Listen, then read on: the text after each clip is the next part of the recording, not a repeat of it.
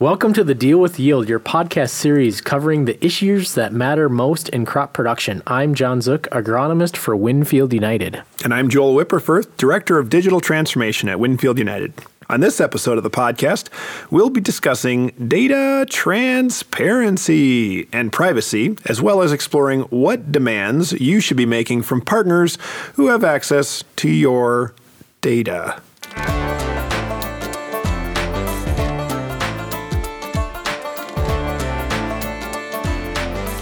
So, John, what would you say data privacy is, and what are some of your big concerns? So, data is and should be private, right? Okay. But I would argue that some of the biggest concerns is data is private. We can probably dictate who gets our data, how it's used. But the biggest concern for me is, great, you have my data. What are we going to do with it? Right? And what are the restrictions of what's privacy? And I think that's where it goes into a conversation of each person might think one item is private versus the next person maybe not so much, right? What's your nitrogen rate, Joel? Well, you might want to tell me. The next guy might not want to tell me. So one would be considered private and one would be not considered private. So I think that's my biggest concern is the definition of privacy. Okay, so that makes me comfortable because what you just said, what I heard you say is it seems that the definition of privacy is evolving.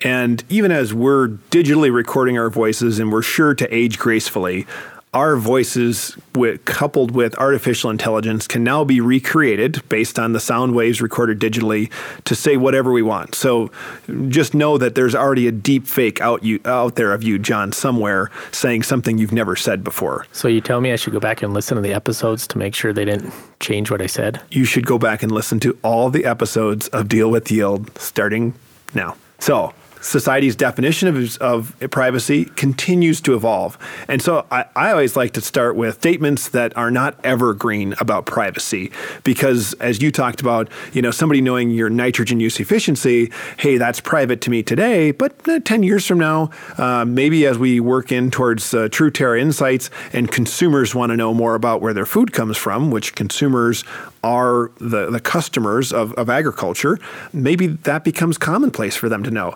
And me telling you my nitrogen use efficiency doesn't necessarily give away my Coca-Cola formula, right? My secret recipe. And so I think that's one of the places where I'd say, well, let's talk about, how privacy comes into play and how the partners you're working with are assuring your data privacy. So the next thing that I see as a concern, and we can go back in and address either these as we go on, but a lot of times we're just swamped with data. So the concern with a lot of growers, or at least me working with them, goes, well, here's my data. Tell me what to do with it. And I don't know if that can be something that I necessarily say, okay, great, I have your data. Here's what I would do differently in this. It's not really that easy of a conversation. But most of the time, I think once you get over the bridge of data privacy, now it's like, hey, I got all this data. Help me. And I don't know if it's the concern of being private or not. It's like, hey, I'll almost give my data to anybody as long as they can tell me what I could do or change differently. And so you kind of get into a little bit of that mindset as well of trying to actually groom the insights out of the data. You just hit a huge piece on there. Everybody likes to talk about data privacy, and there are certainly some growers out there that are trying to play their cards close to their chest and as close to their chest as possible. They don't want anybody to see anything. But I find much more growers like you talked about that are going, just help, I'm drowning in this thing. And here's one of the things I'd make a statement about. The debate about final outcomes, should I share this data? Should I not share this data? It's unclear because you're attempting to anticipate how risk and benefits are distributed in the future, right? And so in this particular piece of, will you share your data? Well, what's the risk of sharing it? And how are the benefits distributed? And in particular, the benefits, get questionable when I go, well, if the data is going to be used to improve our artificially intelligent algorithm that helps you make a crop production model that helps you make a decision on your farm, at that point, that crop production model is also going to help the producer who didn't add their data to it. So you're improving somebody's crop production model. Are you okay with that? Well, if it's going to help me on my farm, that's just one of the definitions of society's evolving definition of privacy, where I'm going, well, my benefit outweighs what that loss is. In other words, I can see more of a benefit to me using that crop model and adding my data to it than not using it, not using the crop model and not adding my data to it. Mm-hmm. So I think that's one of the places, we have to consider.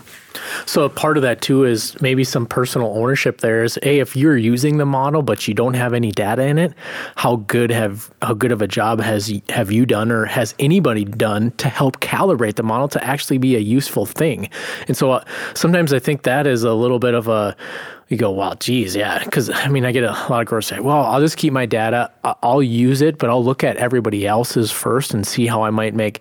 It's like, well, how good of a job have then we done to help you make a decision, as well as the others that are benefiting from that? And I think we get lost in that. I don't want to share my data, but I'll look at everybody else's type of mindset. Yeah, and I think, that competitive nature, there's all this competition amongst growers for land resources in the countryside. And, certainly I've talked to a few growers who have said that, I don't want to add my data to it, but I want to look at everybody else's data. And, with answer plot data, that's one of the ways that we've gotten around that. We said, well, we're cooperative based and, we're just going to build the data and we'll provide this to all of our people that, that do business with us. So I think that's one place where we've tried to share data back with them as they own it. So when we look at data, I have a few questions. Number one is, when we say data, what's data? Is that like yield data?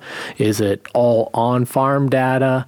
And a lot of that goes into, how much data you have. So could you just briefly define data for me, just so the audience gauges now when we use data from here on out, they can kind of put a pinpoint on of this is what we're talking about when we say data. Yeah. I think everybody refers to data as maybe their yield files and really anything that's stored in binary format, in zeros and ones. Or if you're into quantum computing, it could be a 0 or a 1 or a 0 and a 1 at the same time. So if you're still with me on this, data is anything that can be stored digitally, but there's also a mental cache of data that you might have in your head. It's a little bit harder to have data privacy. I'm always interested in this as we write legal clauses about certain partnerships. One of the amusing ones to me is the partnership and the people involved agree to not necessarily retain any additional information, any proprietary information, unless they can remember it.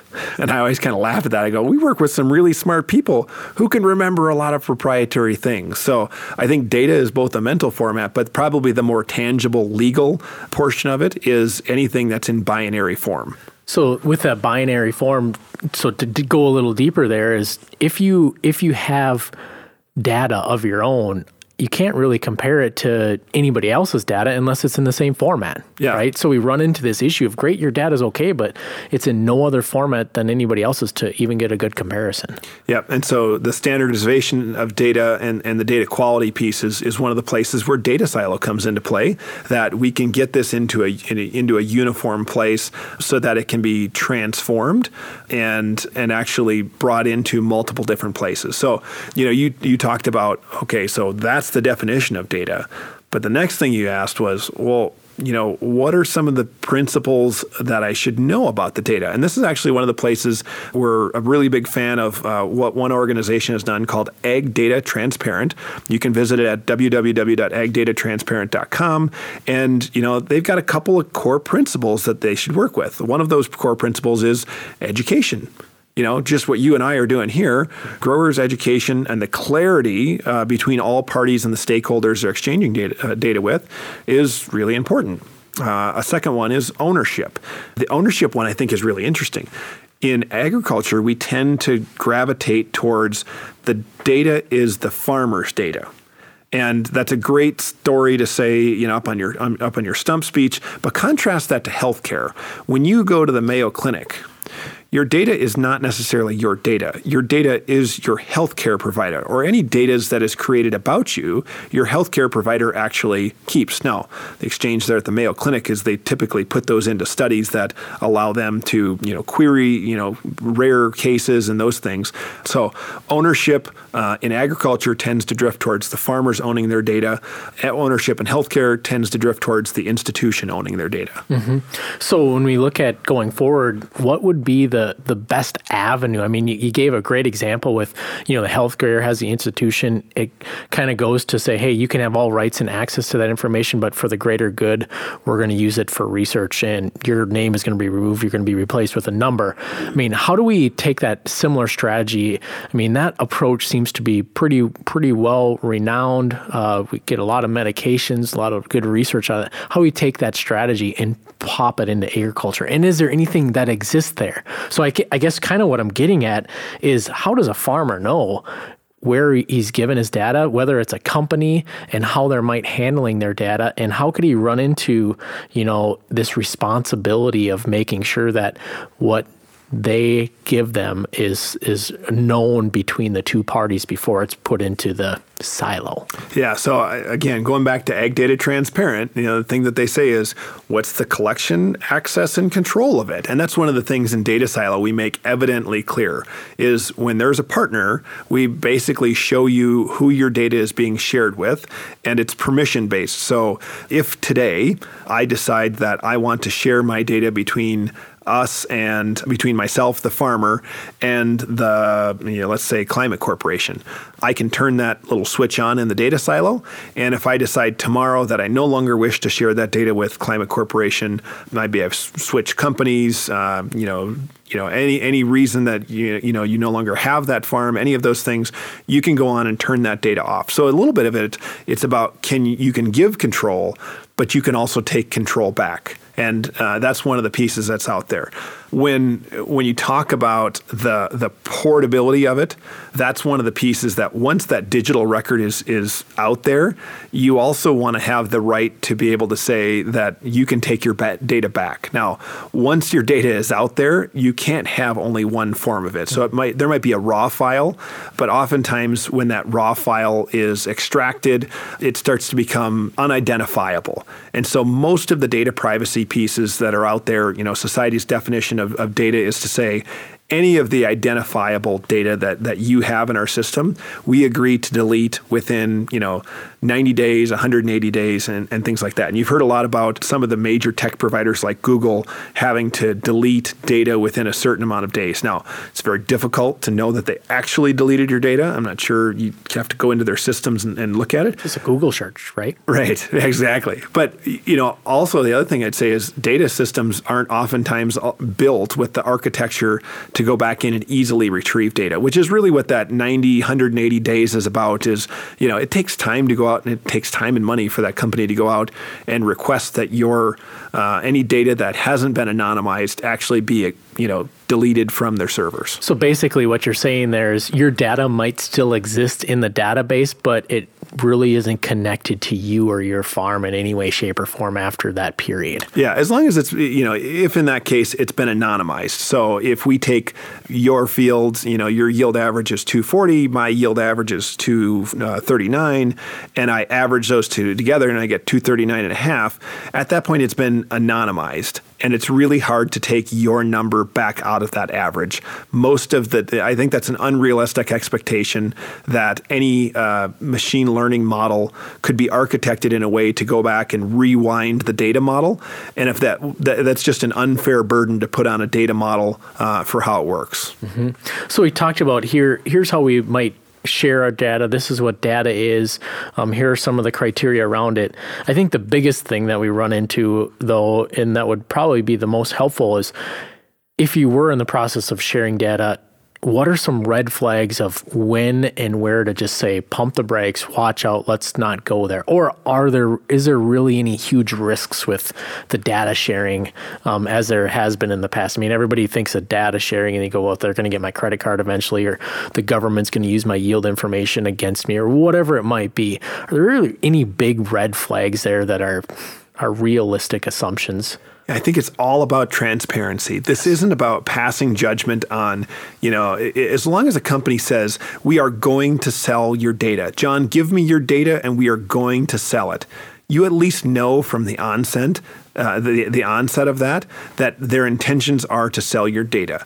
I think there's a major turn if the company starts out as, it's yours, we'll protect it, we'll keep it inside this pristine condition that nobody has access to, but then all of a sudden their company pivots, they have a new direction and strategy, and they say, by the way, we're going to sell it.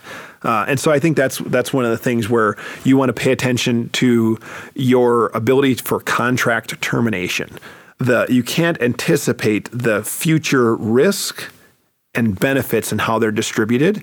And so you can only operate inside of, the company's intentions as they are. But one of the things that you want to pay attention to is, what does contract termination look like? If you guys decide to go a different direction than originally stated, do I have the ability to terminate my contract with you?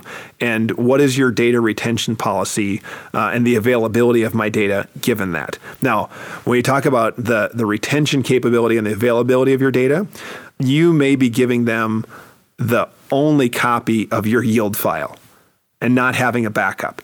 That's probably a place where you really want to be able to pay attention to the availability of your data. But if you're keeping, like I do, a shoebox full of thumb drives of all of my data securely placed at the foot of my desk, my house could easily be burgled. They'd walk right by the stack of $100 bills on the dresser and the wristwatch, which is a $20 Walmart wristwatch, and they would go right towards my shoebox of USB drives. You start to realize, if that's the only copy of your data, you want to have that backed up. Most of the experiences I see inside of the data world right now are creating iterations of your data, and you have a backup of that. So data retention and availability and the ability to terminate the contract in the case that you go a different direction, or in the case that I change my mind, that my definition of privacy evolves. You've been listening to the Deal with Yield podcast. If you enjoy the show, which by now you've been listening a long time, please rate and review us online on your podcast app. And for more episodes, find us on iTunes, Spotify, Podbean, and thedealwithyield.com.